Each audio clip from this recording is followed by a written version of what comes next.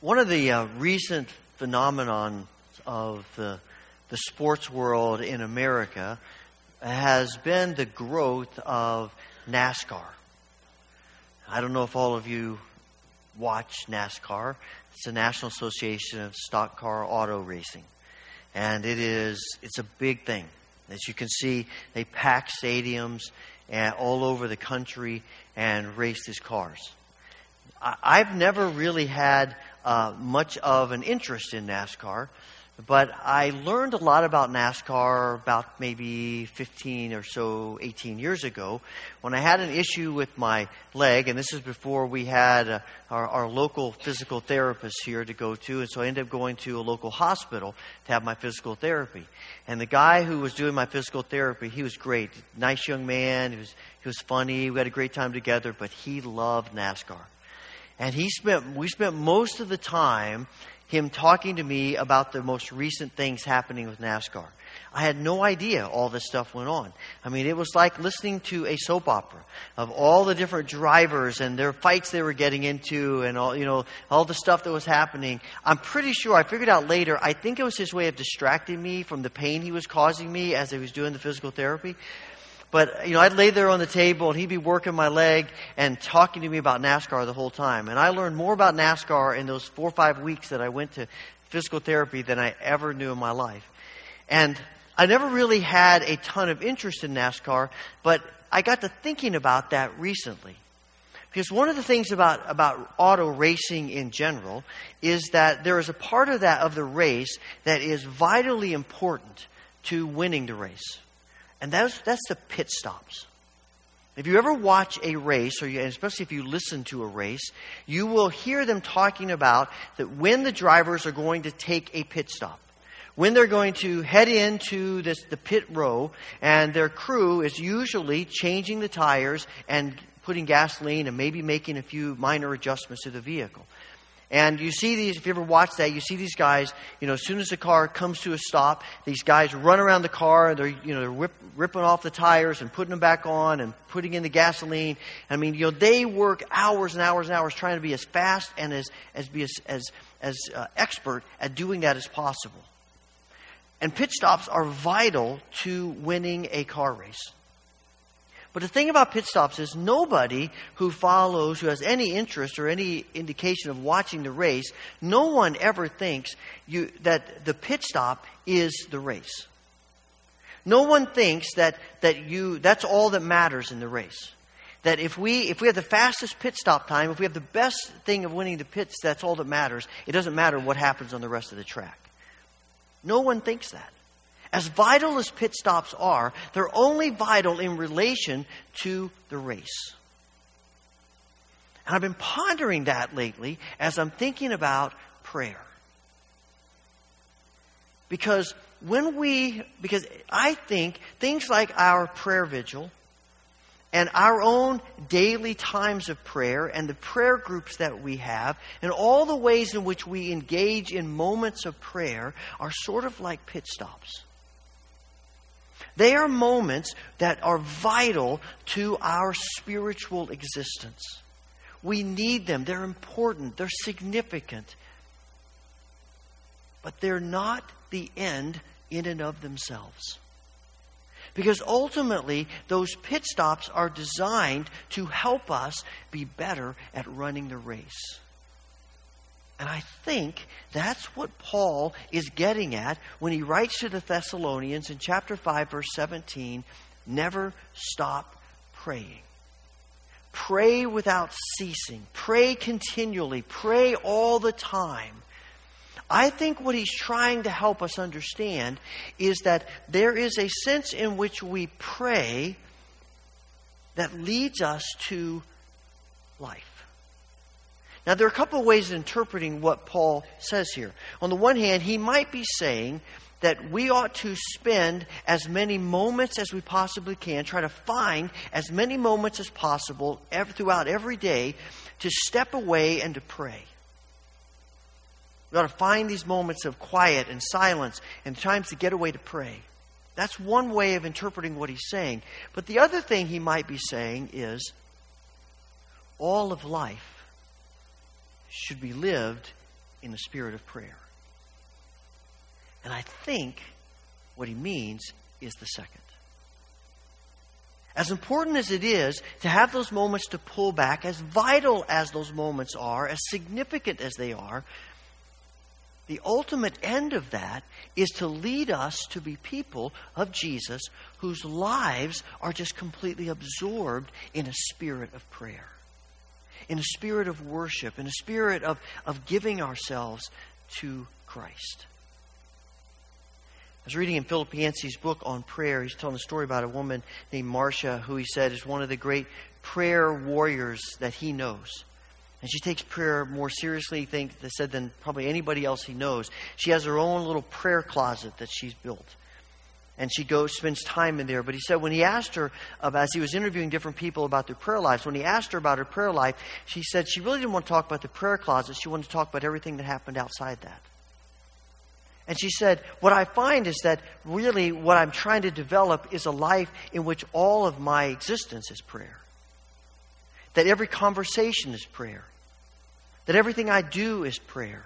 Everywhere I go, I'm thinking about Jesus. My mind, I'm trying to teach my mind to continually be in that spirit of in the presence of God and in Christ. And she said, I'm convinced that whatever I do, that can be the case. So when I'm painting, it's an act of prayer. When I'm having a conversation, it's an act of prayer. And I think she's right. It doesn't matter what we're doing. If we're reading, or we're teaching, or we're studying, or we're building something, or repairing something, or we're fixing a meal, or we're doing the laundry, or taking care of our children, or whatever it is that we might be doing, driving in the car, anything we can do in the spirit of prayer because God is with us in those moments. And all of life becomes something we offer to God and live in a spirit of openness to Him and a spirit of prayer and interaction with Him. It's what Brother Lawrence talks about when he writes about and speaks about the practicing the presence of God.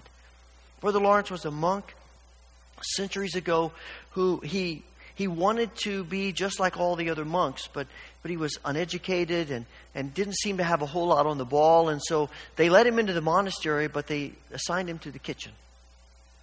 And for a long time, he lamented that. He wanted to be in the chapel with all the monks praying and chanting and doing the things that they were doing. And instead, he was confined to the kitchen. And eventually it began to dawn on him that his whole point was he wanted to be closer to God. And so he decided that God was just as much with him in the kitchen as he was in the chapel. And so he began to practice the presence of God. And everything he did, he talks about peeling potatoes to the glory of God. And making meals to the glory of God. And it began to transform his life so much so that people began to come to the kitchen to spend time with him, to learn the secret of practicing the presence of God. I think that's what Paul's talking about. I mentioned to you a few weeks ago about how for years I've used the We Fit exercise program and how sometimes the thing can be a little bit sarcastic with you when you're not doing what it thinks you ought to be doing. But it also can be very encouraging, and it says a lot of things to you during the exercises to kind of keep you going, to remind you of things. And I was just doing it this week, and in the middle of the exercise, one of the reminders that it said to me 2 or 3 times was, don't forget to keep breathing. I'm thinking about that. What do you mean, don't forget to keep breathing? You know, of course I'm going to keep breathing. I don't think about breathing. We just breathe, right? And then I realized that when I'm really straining in one of the exercises, I tend to hold my breath. And, it'll say sometimes it'll raise your blood pressure if you do that. And I realized that, in fact, I was not breathing naturally, but as I was straining, I was holding my breath. And it struck me that maybe that too is what Paul is describing, that we remember to breathe. That we remember to breathe the Spirit. We remember to continue to realize that God is present with us in every single moment. Richard Foster says that the deepest prayer of our lives is not the crisis prayer, it's relationship. I mean, God is with us in the crises. And and praying Him into crises is important. But the deeper kind of praying, the more mature we pray, it's not just coming to God when there's a crisis, but it's being in relationship with God all the time and developing that relationship with God all the time. You think about our human relationships. A relationship that is purely built on crisis is going to crumble unless we keep having crisis. Right? I mean, we need crises to keep the relationship going. And there are people who live for the crises. And that's the only way the relationship works, is if there's one more crisis. And so we just creating crises to keep the relationship going. But actually, I don't know if that's the healthiest kind of relationship to have. I think the healthier relationships are the ones that we have when there's not a crisis. And when we're not looking for a crisis. But we're just being together. We're learning who each other is. And we're learning to grow together and share together. That's a healthy relationship. And that's what God is wanting from us. Does that mean that we don't have a relationship in the crisis? Of course not. God is there in the crisis. And we come to Him in the crisis. But that's not the deepest kind of praying. See, sometimes I think we might think that praying without ceasing is sort of addressing a deficiency in us. What's wrong with us that we have to pray all the time? But that's not a deficiency. That's a gift of God. The deepest, the holiest people that I know, the greatest saints that I know, are not people who say, I've become so holy that I don't need to pray anymore.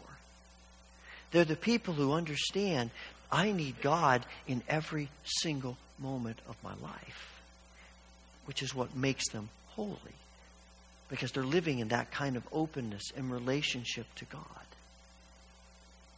Adam and Eve lived in a relationship like that with God before the fall, as they walked together in the garden. That's always been God's intent. Prayer is not a part of the curse. Prayer is God's gift to us because of, even in our sin, it helps us in our sin, but it's always been the means of developing relationship with God.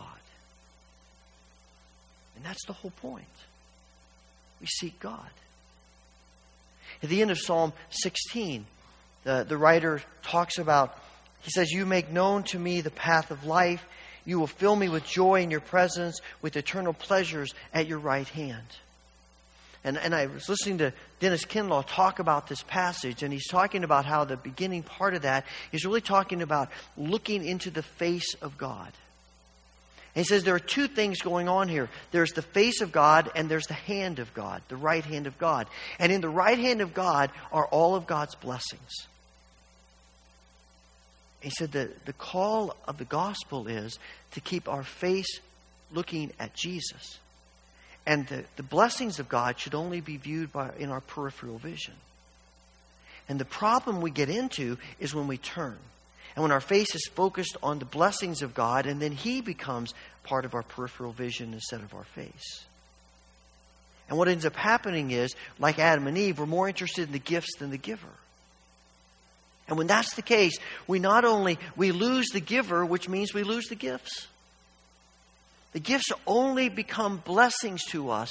They only become what they're intended to be when God is the focus. And when you think about that with prayer, it's really a matter of living our lives focused on God instead of always being focused on the answers to our prayers.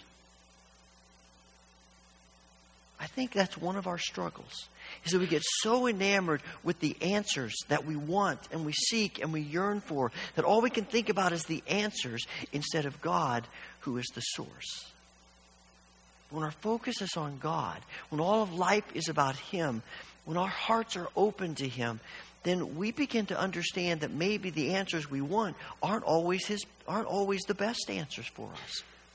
And we begin to trust Him that whatever answers come, we believe are good, because all He does for us is good. It's having that long view of life and of God. That long perspective of Him, trusting Him. It's like, you've seen time-lapse photography? You know, where you see a flower opening up that may take hours or days, and you're able to watch it in a matter of seconds. It's fascinating to see that. Or a sunrise that takes hours to take place and you watch it in a matter of seconds. And I know for myself, I tend to be a time-lapse kind of prayer. God, I know that this should take a long time to happen, but I really would like to see it now. Right? I mean, that's what I want. I need this to open up now. I need to get that answer now. I need to see you now. I need to experience this now. I know it should take a long time, but let's do it quicker than that. And God keeps reminding me that His ways are different than my ways, and His time is often different than my time. As Christians, we live with a different sense of time than everyone else. We have sort of a countercultural view of time. It's hard for us, but that's what we're called to trust God for the long view, the bigger picture of time. That's why I think the church calendar is so important to us, because it helps us reestablish God's time in the midst of our time. Because everything about the church calendar is focused on Jesus, His coming, His birth, His mission, His death, His resurrection, His church. And it keeps coming around every time, every day in the church calendar is focused on something about Jesus, because He's the focus, He's the center. And that's what having a relationship with Him and a life about Him is all about. It's focusing on Him and everything He's doing. Today is Christ the King Sunday. It's the last Sunday of the church year. And it's the Sunday after all the things that have happened, everything that we have commemorated and celebrated through the life of Jesus. We come to this Sunday and we declare Him the King of Kings, the Lord of Lords, the one, as Paul writes, to whom everyone will bow in heaven and earth and under the earth, and every tongue will confess that Jesus Christ is Lord, to the glory of God the Father. This is the day that we celebrate Him as the King of all. We celebrate who He is. And next Sunday, we start all over again with Advent. And we see what He's willing to become. It's all about Jesus. And it changes our view of time, our perspective of life. That it's not about us, it's about Him. And when our focus is about Him, when all of life becomes about Him, when our lives become a prayer to Him, then other things begin to make sense. They begin to fit. I think that's what Paul is saying here in verses 16, 17, and 18, when he begins in verse 16 and says, "Always be joyful, never stop praying, be thankful in all circumstances." Joy and thanksgiving are always connected to this idea of a life of prayer. Because the source of joy is God. And thanksgiving is recognizing who God is and what God has done and all that we owe Him. But we will miss that unless our minds are focused on Him and continually coming back to Him and seeing our lives in His eyes, through His heart. And Paul says this is so important, it's God's will for us. I mean, that seems pretty strong language. This is God's will for us. Sometimes we ask, what's God's will for me? Paul says, it's not that complicated. Always be thankful, never stop praying. Always be joyful, never stop praying, give thanks in every circumstance. That's God's will for us. That's what God's intent has been from the beginning, for us to be people of joy and prayer and gratitude, joy and relationship and thanksgiving. This is what God wants for us. This is what it means to live in the kingdom. And when the day comes that Christ ushers in His kingdom in all of His fullness, we will be people who always are joyful, pray continuously, and give thanks in every circumstance. That's who we will be. That's what life will be, because all of that is only possible through Christ. A life given to Him. And when that happens, we begin to understand the world a little more clearly. It changes how we see other people. Ann Boskamp says to pray without ceasing is to live with eyes wide open. And I think what she means is we have eyes wide open not only to God being present with us, but to God being present with others as well. We begin to see other people differently. It reminds me of when Jesus has been speaking to the crowd all day, and now they're hungry. And Jesus looks at them and has compassion on them and says, we need to feed these people. And the disciples say, send them away. Let them find their own food. Jesus sees people who have a need. All the disciples see are people who are a problem. I think when we begin to pray without ceasing, when our lives are wrapped up in God who is with us, we see people the way God does. The people who drive us crazy, we begin to see the pain that they're living with. The people who seem to have everything together in their lives, we see a little bit beneath that, and we understand that maybe their lives are not exactly as we see them. And we begin to pray for others more. We begin to connect with others more. We begin to see them the way God does. And it changes because it changes our hearts. It changes our vision. We begin to see the world and other people differently. We need the pit stops. The pit stops are vitally important to the race. We'll never make it without them. We need those times. And if we neglect them, it will cost us. We need them. But we understand them in the context of the bigger life that we live. As a catalyst to seeing the faithfulness of God and the grace of God and the love of God and the mercy of God and the truth of God. To let it change us.